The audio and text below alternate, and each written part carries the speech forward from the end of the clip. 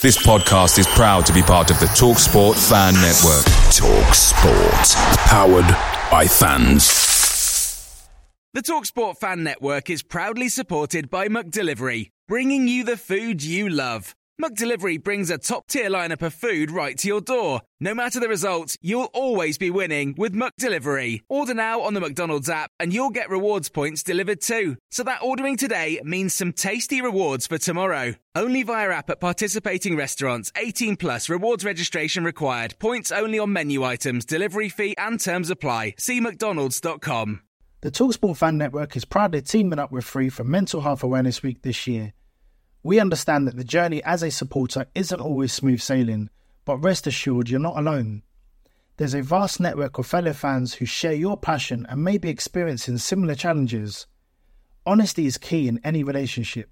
If your friend asks you how you are feeling, tell them honestly. If you're going through a difficult time, let them know.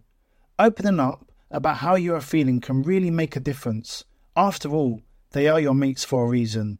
Let's all take a moment to talk more than football.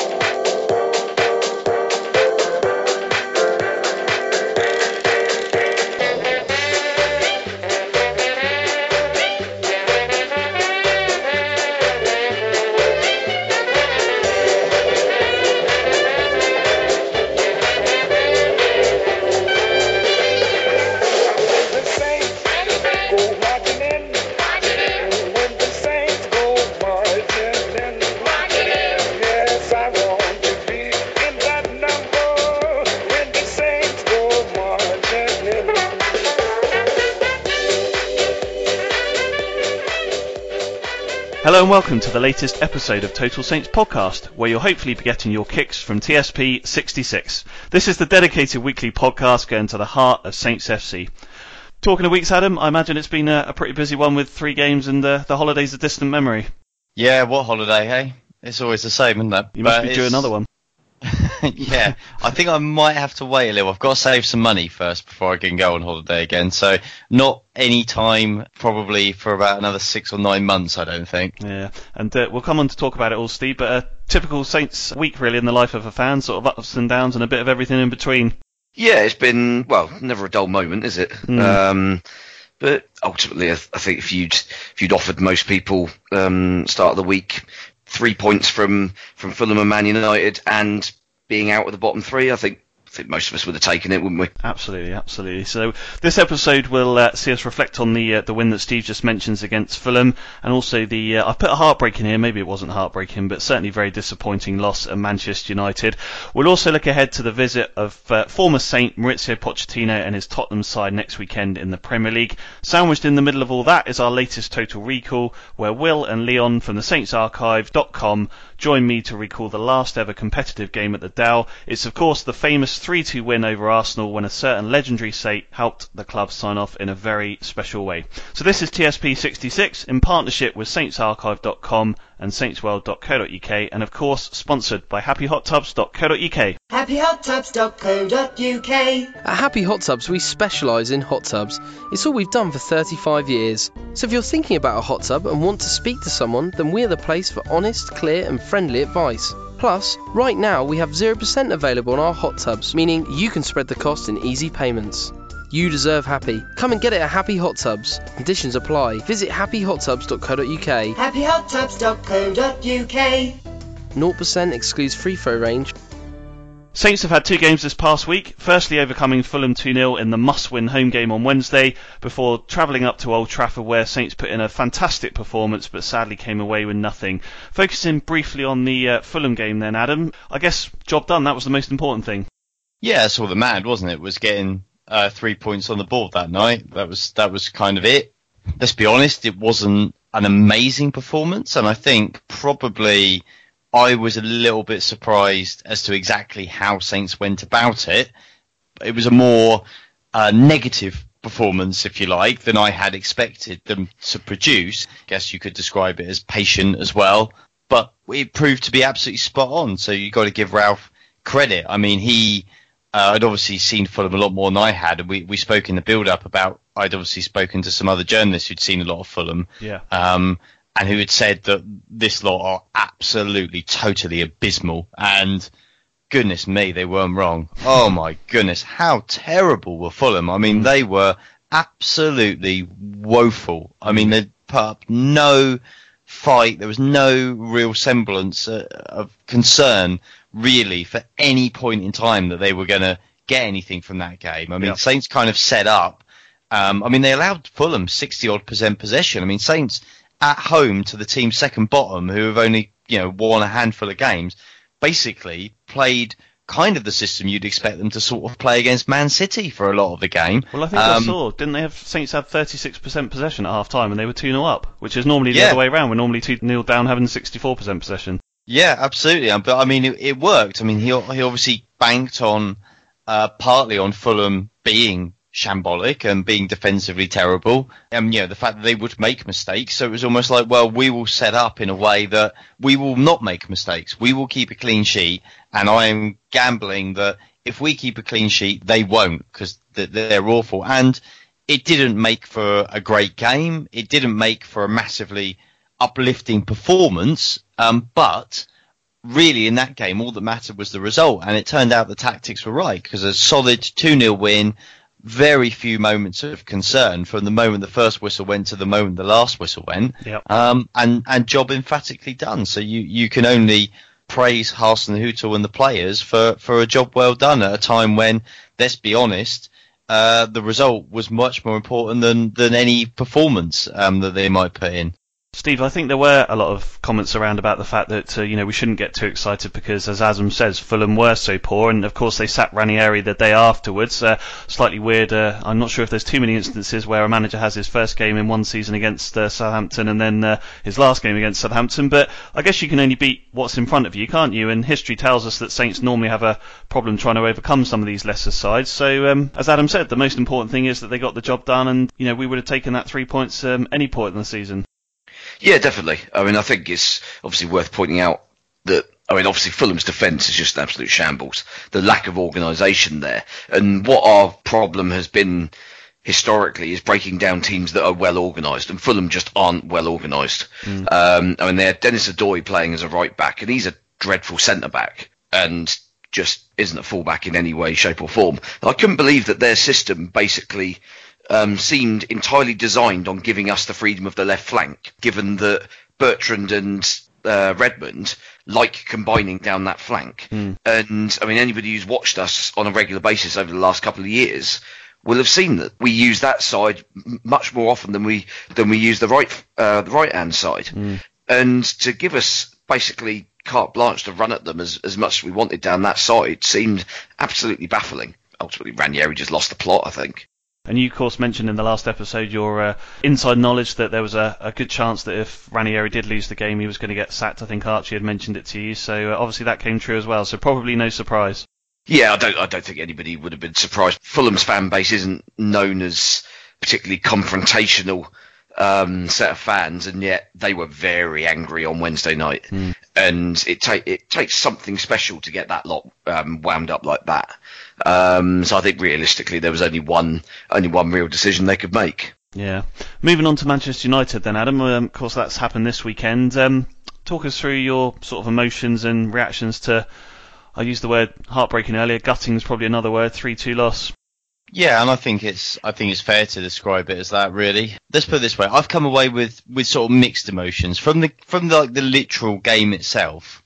Yeah, really gutted for them because they put in so much. They worked really hard, played with no little skill, desire. It was like the performance kind of was everything that the Fulham performance wasn't in that respect, if you know what I mean.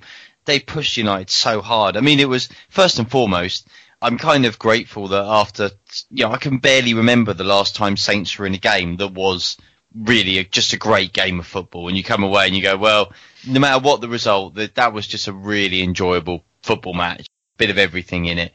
So, for Saints to be involved in one of those again, and I can't barely think of one for a year or two, is really nice in itself. and the fact they competed with a very, very good team. Yes, United had a lot of injuries. Yeah, of course they did. We know that wasn't, the first United team, as it were, but they were still chocked full of top quality, expensively assembled players. Yeah. And Saints gave them a real game. And on another day, with kind of refereeing decisions going their way, perhaps with a little bit of good fortune, then they would have come away with at least a point and maybe even more. So loads and loads of positives there to take forward. If they play anything like that for the remainder of the season, they will not go down. Mm-hmm. Simple as that. So real positives there, even though it was a fairly disappointing defeat. And just to pick up in the wider context of what Steve said, absolutely the big positive, of course, is we remain outside of the bottom three as it stands going into the Tottenham game. That's a huge weekend for me. This is a huge weekend. If Saints come through the Tottenham game, either by their own ventures or the ineptitude of Cardiff, outside of the bottom three, then I'm pretty much ready to call it that they're going to stay up, because I think the kind of I'm really confident. If they slip into the bottom three after Tottenham, then they've got a much tougher task to stay up, I think, simply because you've got the 3-week break, you've got all that pressure going into Brighton, and then if that doesn't go well, you've got Liverpool, suddenly you've got 6 games left to go. That would be really tough. So it kind of feels like it's sort of pivotal, but the fact that they lost at United, despite the performance, but again, still 2 points ahead of Cardiff, but with a much, Saints having one of their toughest games chalked off now. That's gone. Don't have to play that one again.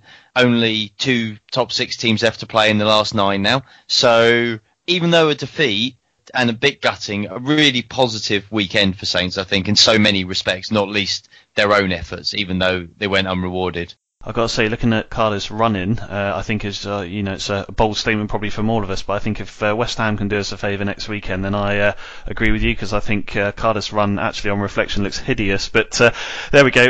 All three of us, Steve, were fairly pessimistic about our predictions before. Obviously, it was offline because we didn't do a podcast, but it was certainly not the case in terms of the scoreline in the end. I think, fantastic effort by Saints, and as Adam says there, and I think, Hasenhüttl was pleased but disappointed, came away with our credit and hopefully some belief, because I think there were some fantastic individual performances.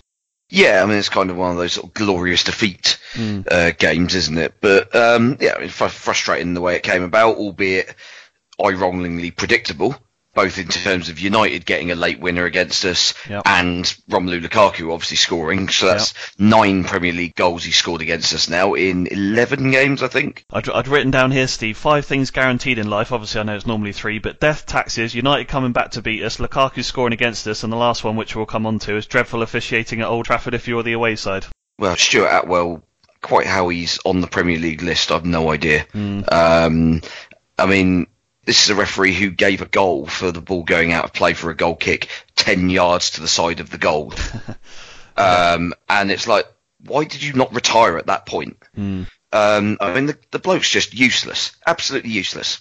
Yeah. I cannot remember a single game that I've seen that he's been refereeing where there hasn't been at least one very blatant big decision that he's got wrong. Yeah. And yet somehow he's still being given these big games. Yeah. How is that allowed to happen, other than the fact that the rest of the guys are equally as inept? Well, I think that's probably the reason behind it. Adam, I'm reluctant to waste too much energy on him, but I was going to bring him up at the end, but now that we're talking about him, just briefly, you were obviously there, you were watching. I mean, I know there's a few incidents both ways, some that debatable, some that are stonewall, but what did you make of his performance in general? Well, I thought he was dreadful. Absolutely dreadful. Yeah. I mean, it wasn't, obviously on TV you see the penalty appeals, the offside and the penalty that was given, etc., of which, like you said, some are debatable, some are not. But even going away from that for a moment, just his all-round performance, take away the big incidents, was awful. I mean, he got so much wrong. I've heard a lot of people sort of giving it the typical bias to the big 6, etc., etc. And yeah, we know it's difficult to get decisions at Old Trafford and when you go places like that. But in general play, there was no hint of bias. It was just ineptitude. I mean, he was awful. I mean, he got so many, for me anyway, I know it's a matter of opinion, but for me, so many of like the 50-50 decisions just wrong. missed things all the time, was inconsistent. Yeah, just generally a very poor performance, I thought. Really, a game that good deserved better, I think. Yeah. Well, let's get back to talking about the positives, because they're much more important. So the first goal then, Steve, starting with Jan Valery's strike. Wonderful goal for his first one for Saints, and I think probably ripped a hole in the net. Yeah, I don't think anybody saw that one coming, must be said. Certainly not David De Gea. Right. Yeah, I think that's a culmination of what we spoke about last weekend, in that now that he's established himself in the team, he's now growing in confidence and being able to express himself at the other end of the pitch as well. I mean, obviously he's still got plenty to work on. He's only 20 years old and has played, 20-odd first team games. But for him to have the confidence to just run up to it and just put his foot through it, when a lot of players would have taken the touch, tried to play it inside to a more experienced player, or look for the cross in for Charlie Austin perhaps. Credit to him for being brave enough to have a go. He's come a long way, hasn't he, since that? You think of that first Cardiff game under Hasenhüttl when he got turned inside out and taken off at half time. It's certainly don't want to put the mockers on him, but it's been quite a turnaround, and as you say, I mean, he's probably one of the first names on the team sheet these days. Well, yeah, I mean, partly because we don't have another right back, but but I guess you could say he forced the other one out, didn't he? I mean, Hasenhüttl obviously had confidence in him that he was willing to let Cedric go. So yeah, that's true. And I mean, let's face it, Cedric's performances didn't really justify him being automatically coming straight back into the side.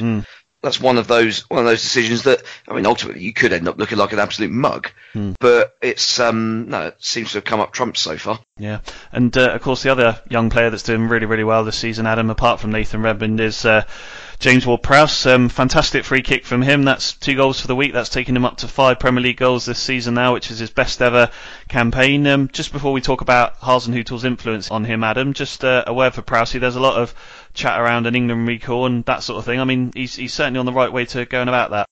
Yeah, and obviously he has the great bonus that we know that Gareth Southgate really likes him, having managed him at youth levels for the England setup. So I think he's got every chance of getting in. I mean, it's not only 5 goals, Premier League goals for the season, that's 5 in his last 8 Premier League matches. I mean, that is kind of run that Saints' strikers can only dream of. So, I mean, that is one slight concern still, that they're so reliant on other players, i.e. not strikers, for goals, that Ralph has now started saying that he doesn't expect strikers to score goals. It's to try and take the pressure off them. Weird how it's gone full circle. Well, I was going to say, it's funny, isn't it? Because we spoke a lot, particularly last season. I remember you and I talking about we were relying on strikers. The midfielders weren't scoring enough goals. Tadic wasn't scoring enough goals, those sort of players. And as Steve says, it's kind of gone full circle now. Yeah, well, completely has. Even Oriol Romeo scoring goals. Yeah, they're totally reliant on the other players to score goals. I think Saints would be desperately keen to see a bit more contribution from set pieces, especially from Vestergaard. They had high hopes, no pun intended, when they brought in a guy who's 6'6", 6'7", that he would be delivering some fairly regular goals from set pieces. We missed that sitter, didn't he, yesterday? Yeah, and that sort of sums him up in the penalty area. He's not really thus far been very good in the opposition penalty area. But anyway, they've become completely reliant on goals from elsewhere, with Ings being injured and obviously Austin and unable to score like he has done previously. Long, again, interestingly for United, out of the 18 again, having played half an hour against Fulham as well, albeit not very successfully. Yeah, and obviously Gallagher didn't really get a meaningful run again, so they really are reliant on these other guys to contribute goals, and it is great to see, because you felt like the focus was all on Redmond to have to do it. Armstrong delivered a few earlier in the season, but seems to really be struggling now for form and a place in the team under Hasenhüttl. So yeah, Ward-Prowse delivering like he is fantastic, and great reward for Saints as well. You get the impression it's what they've desperately wanted for so many years, is to have another really successful academy product, and they have stuck by Ward-Prowse in a way that I don't honestly believe they would have done had he not been an academy player. Had he been a player that had been signed even if it was signed at 16, like say an Obafemi or Valerie sort of type, not as an 8-year-old, I mean, and coming all the way through. I actually don't know that they'd have had the patience to stick with him like they have, but they have, and it's really paid dividends. And obviously the biggest thing, the most for Ward-Prowse has been that A, Hasenhüttl's belief in him, and B, the fact that Hasenhüttl has found a position for him. And we've talked about this so often, that he's just one of these guys that he's just never had a position at all. He's just never quite fitted in anywhere. And Hasenhüttl's found a position for him. He's found a way for him to be able to kind of express himself and play. He's given him a lot of belief. He's also, I think, been quite blunt about the things he needs to improve, as is Ralph's way. And Ward-Prowse has just totally stepped up to the mark and has delivered. And I think I get the sense that's probably one of the most pleasing things about the whole of this season so far for those behind the scenes at Saints, because it's what they've wanted to happen for so long. Steve, we know he's able to take a free kick. He's done that for a long time, and it was a belter that went into the goal. I think the other thing that's impressed many of us is, again, his energy is something that we know he's had. But I forget which goal. I think it was the second goal during the week. It was a crunch and tackle from him on the halfway line that started that move for the second goal. Went back to the goalkeeper, obviously, kicked out of the pitch, and then we scored the second goal from that, which again was him running through. But Hasenhüttl deserves a lot of credit, because Saints have been under a lot of pressure, and he's made it quite clear early doors that he was going to play the young players. But again, the likes of Redmond, the likes of Valerie, Prowse particularly, Hasenhüttl deserves a lot of credit as well for really, putting the belief into these guys and giving them the confidence to go and do what they do best. Yeah, I mean, you can see that there are individuals who have clearly improved over a very short space of time. Let's not forget, he was only appointed beginning of December, so he's only been there 3 months, and yeah, already he's getting a completely different tune out of Ward-Prowse. Obviously, Valerie's getting more game time, so he's naturally improving as a result of gaining the experience. And you've got other players who are making strides as well. Romeo has pulled himself back, I think, because for most of last season he was bloody awful. Yeah. And at the start of this season, similarly. But now, because he's more or less got a almost permanent fixture in the side alongside Højbjerg, the pair of them just seem to be much better now. Yeah. Just finally on sort of Ward-Prowse in England, you follow and watch England a lot, Steve. Do you think he's deserving of a recall for the next squad? Yeah, I don't see why not. I mean, who are going to be the other options? Ross Barkley, really? That guy's an absolute waste of space. Yeah. Yeah, and I guess even the other sort of players that he's had recently, the likes of Loftus-Cheek and people like that, haven't really been getting game time. Yeah, Loftus-Cheek's not been playing. Obviously, Dele Alli's been out injured and might still be injured by the time the upcoming qualifiers come around. I wouldn't say that he's a shoe-in to go straight back into the squad, but there's enough slots in that team. I mean, certainly in the squad. I'd be very surprised if he's not in that squad I think it's announced on the 13th. Yeah. So, yeah, I'd be very disappointed if he's not in that squad. Whether he actually plays in either of the games. That's what we got. We got Czech Republic at home, Montenegro away. I mean, they're not easy games, but you would expect us to probably win both of them. But it's one of those where you probably put your full strength side out, and if the game gets easy, then he might have a chance. But I wouldn't expect him to be starting either of them. That's for sure. Well, speaking of Hasenhüttl and the confidence he's put in the players, after the game he spoke to SouthamptonFC.com, where he was clearly pleased but disappointed. The guys are very, very disappointed after the game. I know they put everything on the pitch, what was possible today, and showed a fantastic performance. Mainly the first half, but also in the second half we showed that we are very, very focused on our match plan, and we wanted to get something here and there. We were not far away from that, but also after the 2-1 we didn't stop attacking them and creating something for us and believing in ourselves. And Prowse, fantastic free kick, that's for us coach's goal. And it's a pity that Lukaku decided the game for them. And a few crucial scenes. I think the first was the first half. 2 times you can give penalty, I think, and the second goal was offside. So not easy to stand. Adam, we spoke last week, didn't we, about whether Hasenhüttl sort of had that belief in his eye when you spoke to him and looked at him in turning all this around. Football is a game of ups and downs, and things can change weekly, and as we sort of said throughout this podcast today, probably a couple of games there, Fulham United, that have reinvigorated that belief in Ralph that they can turn this around. It really feels like that, being around them, I think, this last few days. I have really got that feeling that they kind of believe again. We mentioned, didn't we, after Arsenal? I mean, that was such a depressing day, really, in many ways. It was very deflating. It felt like such a chance, and it went with such a whimper. I mean, I guess the frustration is, I think probably Saints know deep down, had they been able to pull out a sort of a level of performance of which they did against Man United, they certainly would have beaten Arsenal. Yeah. Because Arsenal were nothing like the quality that Man United had yesterday.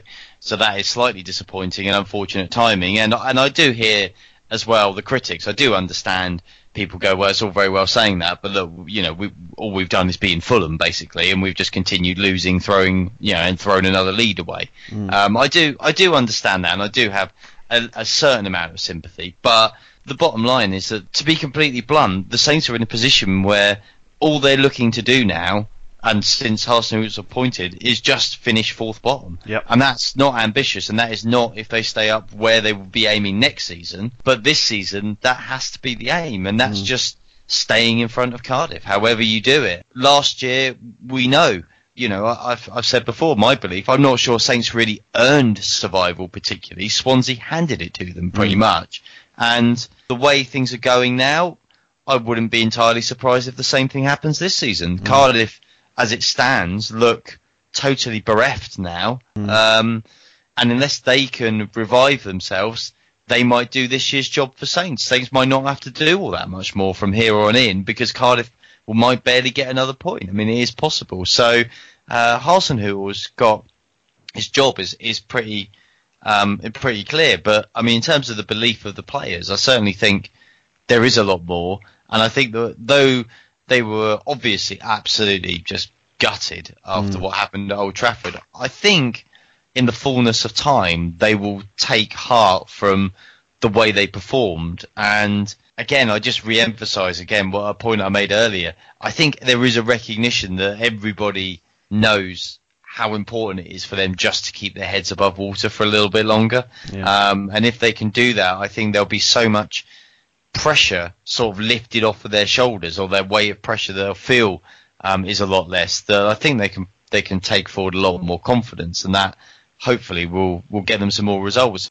Just finally then, Adam, there were 74,000 people at Manchester United yesterday. About 3,000 of them were Saints fans, very, very loud, all you could really hear throughout the game. I know you touched on it in your tweet after the game, so just a quick word for you there again in terms of the atmosphere from the Saints fans, as ever, very much behind the team. Yeah, absolutely. I thought it was a fantastic atmosphere. I mean, I rarely sort of comment on the fans generally, because I kind of feel like, well, I'm there to comment on the players, not to comment on the supporters. People pay their money; they can sing or not sing as much as they want. It's not for me to say, but I felt like you had to say something, because the noise levels, bearing in mind, you know, how cavernous Old Trafford is and how many home fans there are in there, the noise from the Saints fans from start to finish was absolutely fantastic. And it was one of those great days where it was fans feeding players, feeding fans, if you know what I mean. It was just one of those days where kind of everybody kept lifting each other at all times, and they totally outsang the United supporters from first to last. I thought the Saints fans were just absolutely magnificent. And I know from, you know, speaking to people around the camp, that certainly the players really noticed it and could really hear it, and what a positive impact it had on them as well. And Saints' away following, as we know, has always been very strong and very vocal. And, you know, having seen so many empty seats at St Mary's on Wednesday night, despite, you know, they're selling tickets up to, you know, for various partners and things for as little as £8 against Fulham, and they were still struggling to fill the stadium for a crucial game. But then you go away from home and you hear that kind of noise, and you think, wow, that's really must be very inspirational for the players. And I certainly think that they did really feel that, and long may it continue, hopefully. But the players have to give back as well, obviously, because it can't just be one-sided. But I thought the players sort of fed off of them and responded as well, and then the fans got even louder. Result aside, it was a good day for Saints, I thought, all round. Now, as mentioned in the introduction, our latest Total Recall takes us back to May the 19th, 2001. Earlier this week, I caught up with Leon and Will from saintsarchive.com, and we recalled one of the most famous games and moments in Saints' entire history. Bobby Stokes, hit well. Oh, he's there! Stokes has put Southampton in the lead. A great break there for Southampton, and they're all off that Southampton bench. Beatty out to this near flank. What a back cross, behind! 2-0! And they now completed the great escape thanks to a man called Marion. Just a minute to play. Here's Le Tissier! Who better to say farewell? It's time for our latest Total Recall, and between the Saints Archive chaps and ourselves, we selected one of the most sentimental games in our club's history. Will and Leon are both here, and we're going to recall Saints 3, Arsenal 2 from May the 19th, 2001, the last ever league game at our beloved Dell. Will, a good choice I think between all of us, so just in an introductory form, what's your memories of this one that will live in the memory certainly? Yeah, certainly. And obviously, I think at the time the city was quite buzzing with a new future ahead of us with St Mary's Stadium. The many memories that the Dell gave us. Unfortunately, I didn't attend this last game, but I was working at the time, and I do remember pretty much the customers coming into the shop I was working at, really feeling the mood in the city leading up to the game.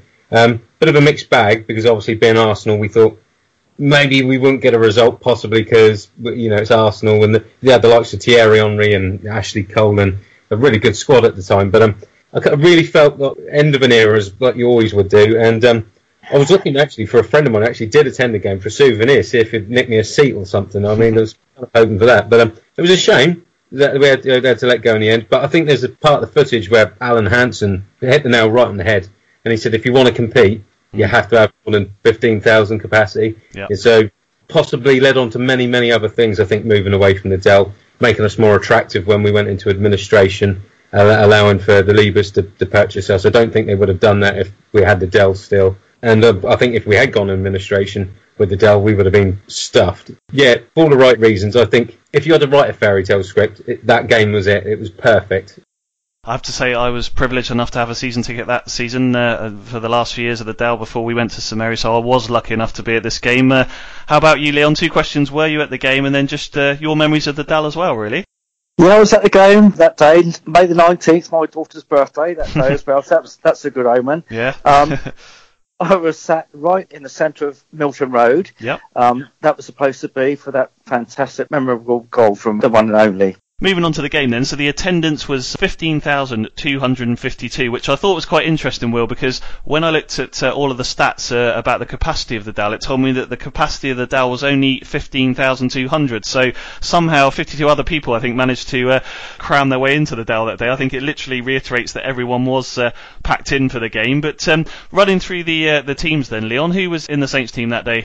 Well, Ben, quite an attacking-minded line-up that day.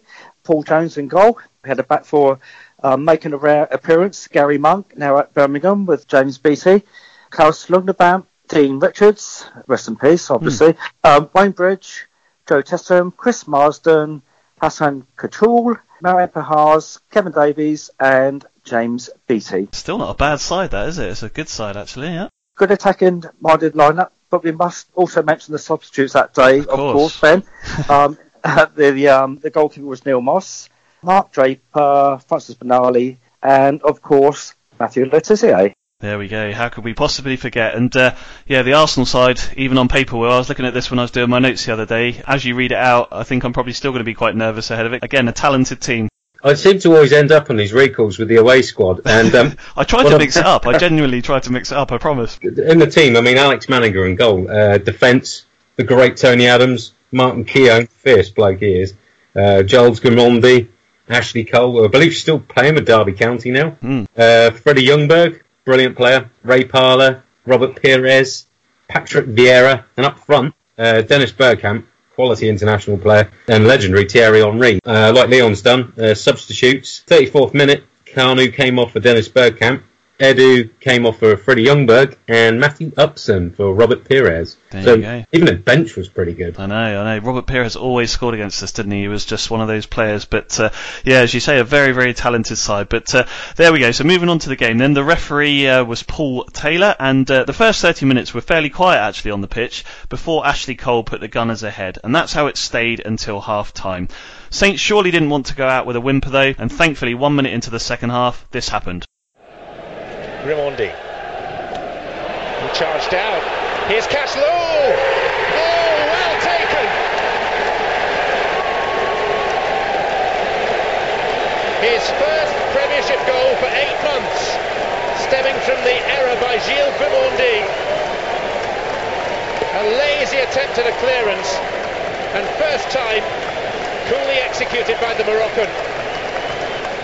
An important goal for Saints there, Leon, to kick-start the half. Yes, from Hassan Couture. And after the goal, he made that salute where he stood to attention and put his arm up to his head. So fantastic. It was a good finish indeed, and sadly it didn't last too long as ever with Saints, unfortunately, because Freddie Ljungberg went down the other end and swiftly put them into a 2-1 lead. There was still over half an hour to go though, so plenty of time for Saints to get back into it, and that's just what they did. Southampton with only one win so far under Stuart Gray. It was though against Manchester United. Here's Gary Monk. In by Davis. Beattie going up for it. Keeper's lost it. Cashlow! His and Southampton's second. The goalkeeper, though surely culpable, put off by the presence of Beattie. And Cashlow, who could well be leaving the Dell on a free transfer, makes it 2-2. Hassan Catchlaw there, Will, as Leon just mentioned, played just short of 100 games for Saints, the Moroccan, between 98 and 2001. Your memories of him? Yeah, good player, but I don't know if anyone else kind of feels like it, but although he played between 98 and 01, it always felt short a period. I mean, I know he left on a free transfer to Villa, which my memory leaves me on this one, but looking back, I can't understand why, because he was obviously that season still a talent. He'd scored 2 goals just before this game, same season against Derby County, in a 2-2 draw. Quality player. I don't know if you guys was there a shortage of money maybe at the time? Do you know, I seem to remember that he left in a bit of a cloud because I think he went for the money, and I may be totally wrong, and if he's listening to this I apologise, but I'm pretty sure that Saints fans fell out with him, and I think that's why there was a few boos when he returned, because I'm pretty sure he left on a free because obviously he could get his Bosman moved to Villa and earn himself a few quid. He was originally going to go to Ipswich. They made him a fantastic offer. He said yes to the offer, and then Aston Villa come along with a higher offer. There you go. So there we go. Tells the story. Yeah, footballer and taking more money, shocker. But there we go. So there we go. But it was 2-1 heading towards injury time. Then, of course, the last minute came along.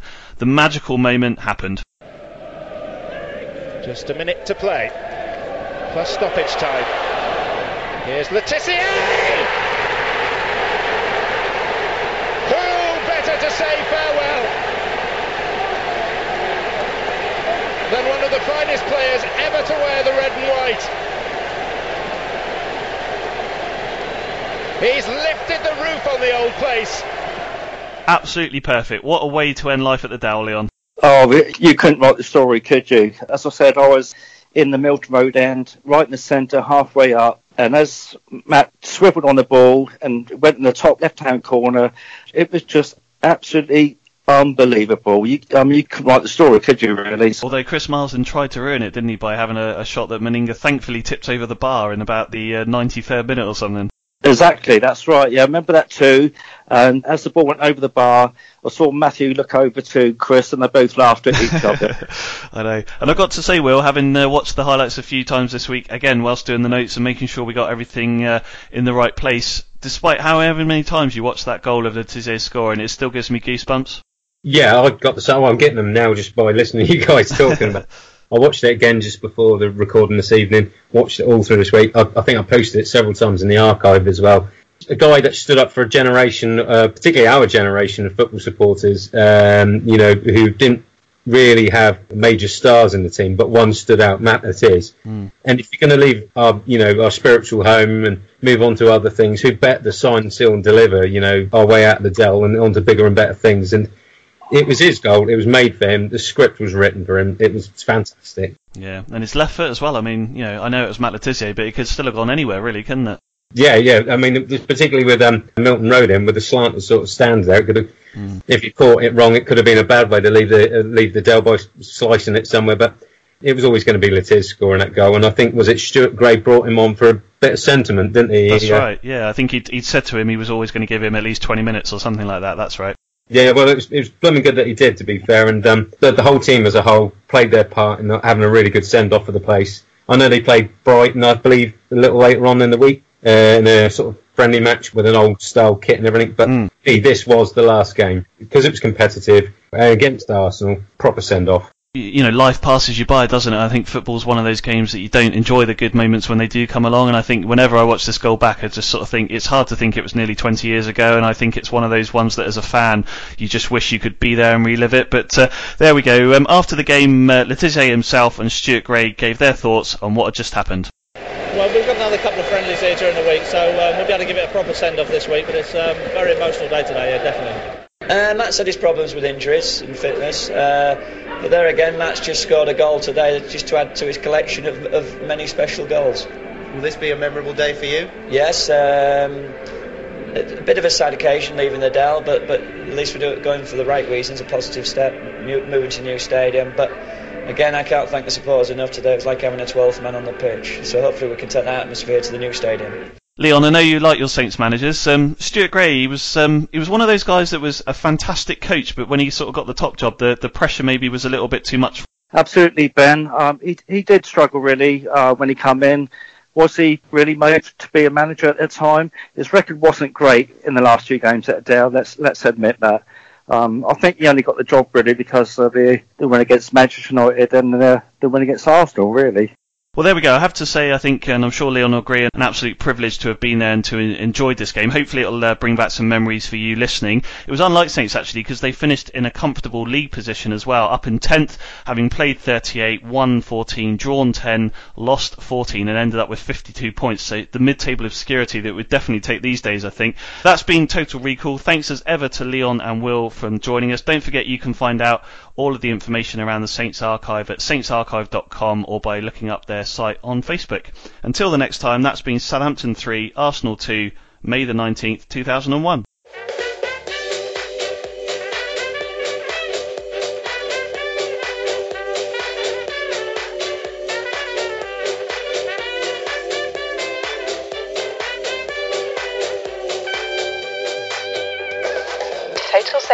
Total Saints podcast with Ben Stanfield, Adam Leach and Steve Grant. Sponsored by happyhottubs.co.uk. Next up for Saints are Spurs, who have an excellent record down at St Mary's. The one positive, I guess, about that, hopefully, Steve, is that Spurs have looked a little bit down and a little bit sort of lackadaisical the last couple of weeks, so maybe we're getting them at a good time.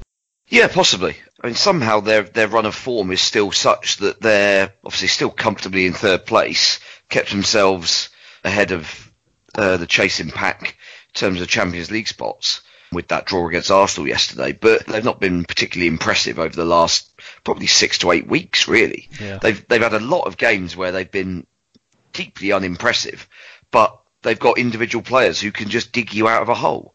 So Harry Kane's now back from injury, so he's an obvious example. Son Heung-min, once he came back from the Asian Cup, basically just slotted in and won them 3 games in the space of a week in the last 10 minutes. Yep. And you kind of think, well, given all the luck they've had in these games, and also going back pretty much all the games we've played against them since we came back up into the Premier League, with the notable exception of the game we won at White Hart Lane, maybe we're due a bit of luck to go our way against them. Make a very nice change. Indeed it would. What have you made of Spurs this season, Adam? Yeah, like you said, they seem to have gone off the boil, don't they? I wonder if, a bit like, the Pochettino, when he was at Saints, Spurs sort of job came into focus, and they became sort of increasingly clear that he was sort of agitating to go somewhere that summer. I think it's easy to take your eye off the ball, and I wonder if the Man United links and all these reports that he is, again, looking, now to move on, potentially, has maybe just unsettled them a little at an important time. I think for all the talk of they weren't far off the title, race. Let's be honest, they were never going to win the title this year. No. And even when they were, a few weeks ago when they were a lot closer to City and Liverpool, I don't think even they would have really have had any real hope or expectation that they would win the title. Yeah, it's all just fallen a little bit flat there. I don't know. It does remind me a little bit of that period at Saints where you kind of feel like you've got this big charismatic manager, a lot of the players that are at the club, if we remember back to Saints and we had your Lallanas of the world and people like that, they're kind of probably only going to stay as long as Pochettino's there, and if he goes, they're likely to probably depart as well. There's that same feeling at Tottenham with their players. It's kind of like he's the man who keeps them all there, and if he goes, what next? And obviously all the mucking about over the stadium this season I don't think has helped them one jot either. Yeah, so I just feel it probably is a good time to play them. They're obviously still a bit like Man United. Yeah, it wasn't a bad time to play them either, really. Otherwise, they were in good form. But obviously, they had a significant number of injuries. But they're still chocked full of quality. But that's what you're always going to get when you play a top 6 team. They've got squads, deep squads, and they've got a lot of quality. But I just feel, there's a chance there. I'm not saying that Saints are going to go out and blitz Tottenham or that I think that they're going to run out comfortable winners, but I wouldn't be entirely surprised if they gave them a really good game and got something out of it. I don't think that would be absolutely a stunning result beyond all belief, given the way they performed at Old Trafford at the weekend.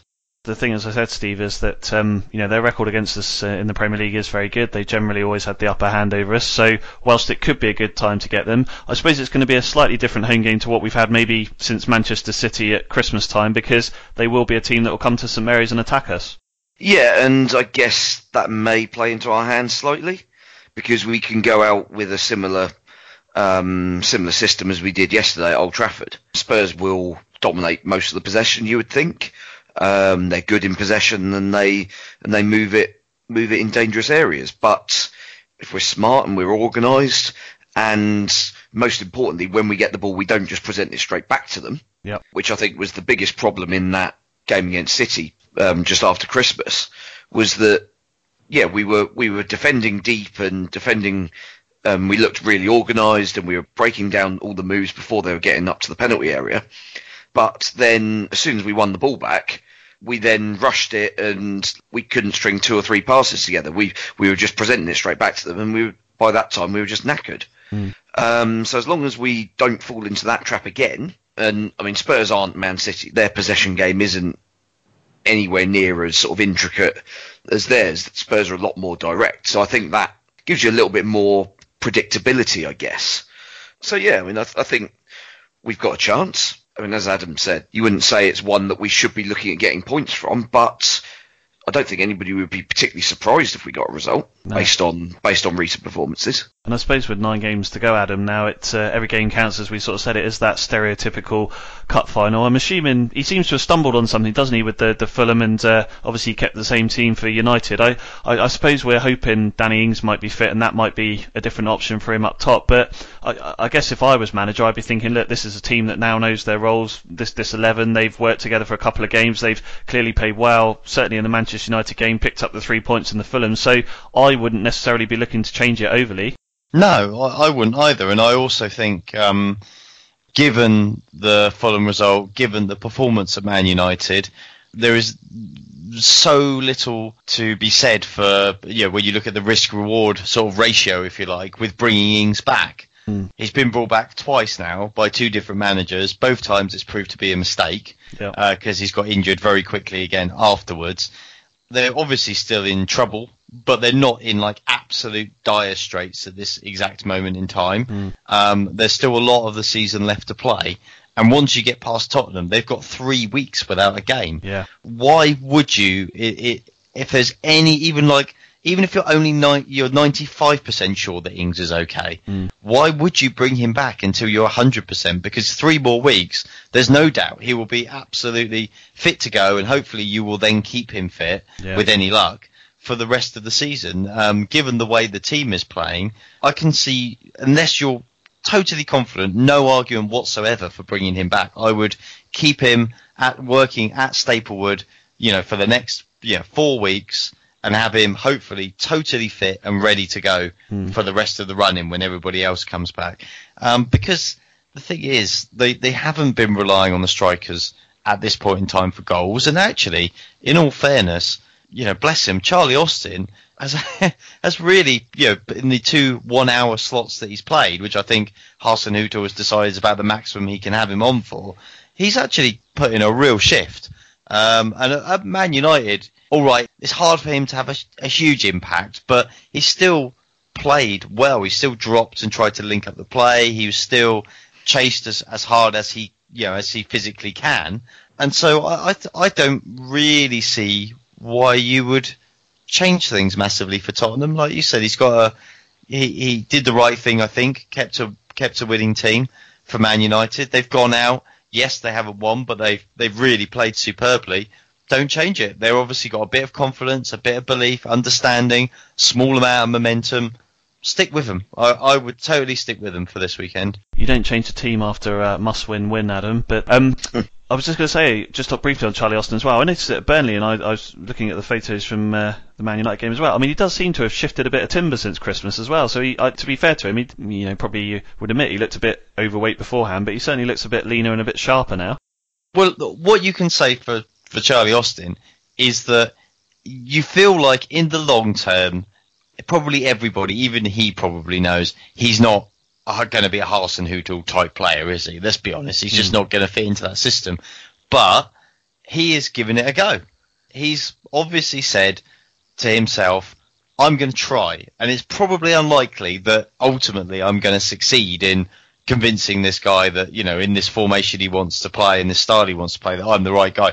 But I am going to give it a really good crack. I'm going to do what I can to be the player he wants me to try and be. And really, what more can you ask? If you're naturally, your attributes are not the ones that the manager is looking for, your attributes are slightly different, then that is just the way it is. That's not a reflection on you per se. That's just the player that you are, and you've been brought in by a different manager who signed you because he wanted those attributes that you've got, and he was more interested in those than the ones that Hasenhüttl was interested in. That is just football, isn't it? But in fairness to Austin, he looks like he is rolling up his sleeves and giving it a go, and that's really as much as you can ask of any of the players, really, isn't it? Is to give it their all and see where it gets you. Yeah, indeed. Just finally then, Steve, before we do our predictions, would you change anything for Spurs from a Saints point of view? No, I don't think so. Ultimately, I think the combination we've got in there at the moment is working pretty effectively. I mean, I guess there's a question of whether you can squeeze Armstrong in if he was showing better form, but he's not at the moment, which is a slight concern. I mean, no idea what the hell's happening with Mario Lemina. No. Keep seeing social media posts of him working hard and like showing old photos from earlier in the season, saying want to get back to this and yada yada yada. But it's like, well, where are you? No idea, genuinely no idea what's happening with that. And I mean, he's been wildly inconsistent, but I think we could still use him. There we go. Then let's have some predictions. Adam, as ever, you can go first. 1-0. You're so predictable. You're so predictable. I almost had that written down, to be honest with you. So, hey, have you ruled yet on whether I'm going to get a bonus point? No, you're not going to get a bonus point. Well, tell everyone what your prediction was for the Manchester United game. It was 3-1 to Man United. Right, and tell us what the score was. It was 3-2. Well, there you go then. There's no points there, is there? You got 1 point for saying it was a defeat, as did Steve and I. We all had a defeat, but I was the only one who had Saints scoring and being competitive, which they were. So I'm not claiming the 3 points, but I think it's worth a bonus point. Yeah, well, I've checked the rule 7.13333, and it just says that you're not warranted any points for that because you got the score wrong. You are the Stuart Atwell of TSP. If anyone wants a score update on the league, just as we're doing it, Steve is way out in front on 20 points after his 2 recent spot-on predictions. Adam and I are bringing up the rear on 14 points each, which is another reason why you're not getting a point, Adam. Right, Steve. I'd like to think we'll get something from it, but I just kind of fear another game like yesterday, so I'm going to go for a 2-1 Spurs win. So that's what I had written down here, so that's scuppered me now, hasn't it? So, Sorry. That's fine. Right. I'm going to obviously I don't want to put the curse on it anyway, so bearing in mind you've just taken my 2-1, Steve, I'm going to push it out slightly further and go for 3-1 Spurs. And you're calling me predictable.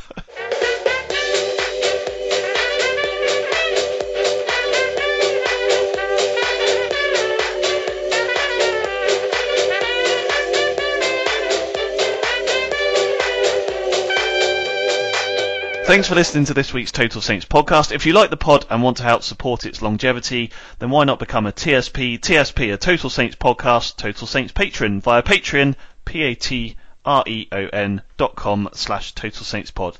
The support is always welcomed and appreciated. Thanks again to Will and Leon from Saints Archive, and as always to Adam and Steve. We'll be back again next week post Spurs. Until then, keep marching in.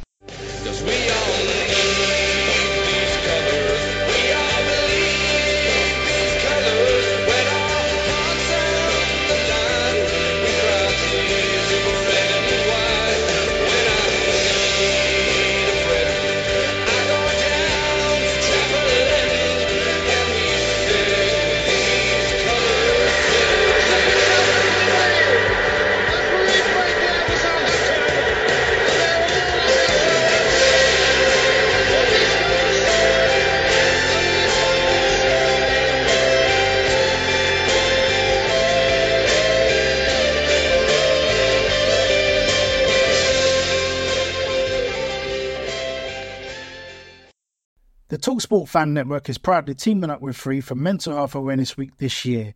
As football fans, we often pride ourselves on knowing everything, from which substitution can turn the game around to the quickest route home to beat the crowds. However, when it comes to discussing feelings with our friends, we might not always feel as confident. That's why we're here to equip you with the right tools so you can reach out to those who can help.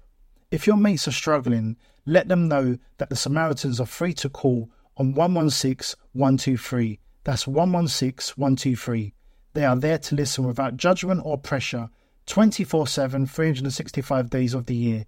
Let's all take a moment to talk more than football. Away days are great, but there's nothing quite like playing at home. The same goes for McDonald's. Maximise your home ground advantage with McDelivery. Order now on the McDonald's app. At participating restaurants, 18 plus, serving times, delivery fee and terms apply. See mcdonalds.com. This podcast is proud to be part of the TalkSport Fan Network. TalkSport. Powered by fans.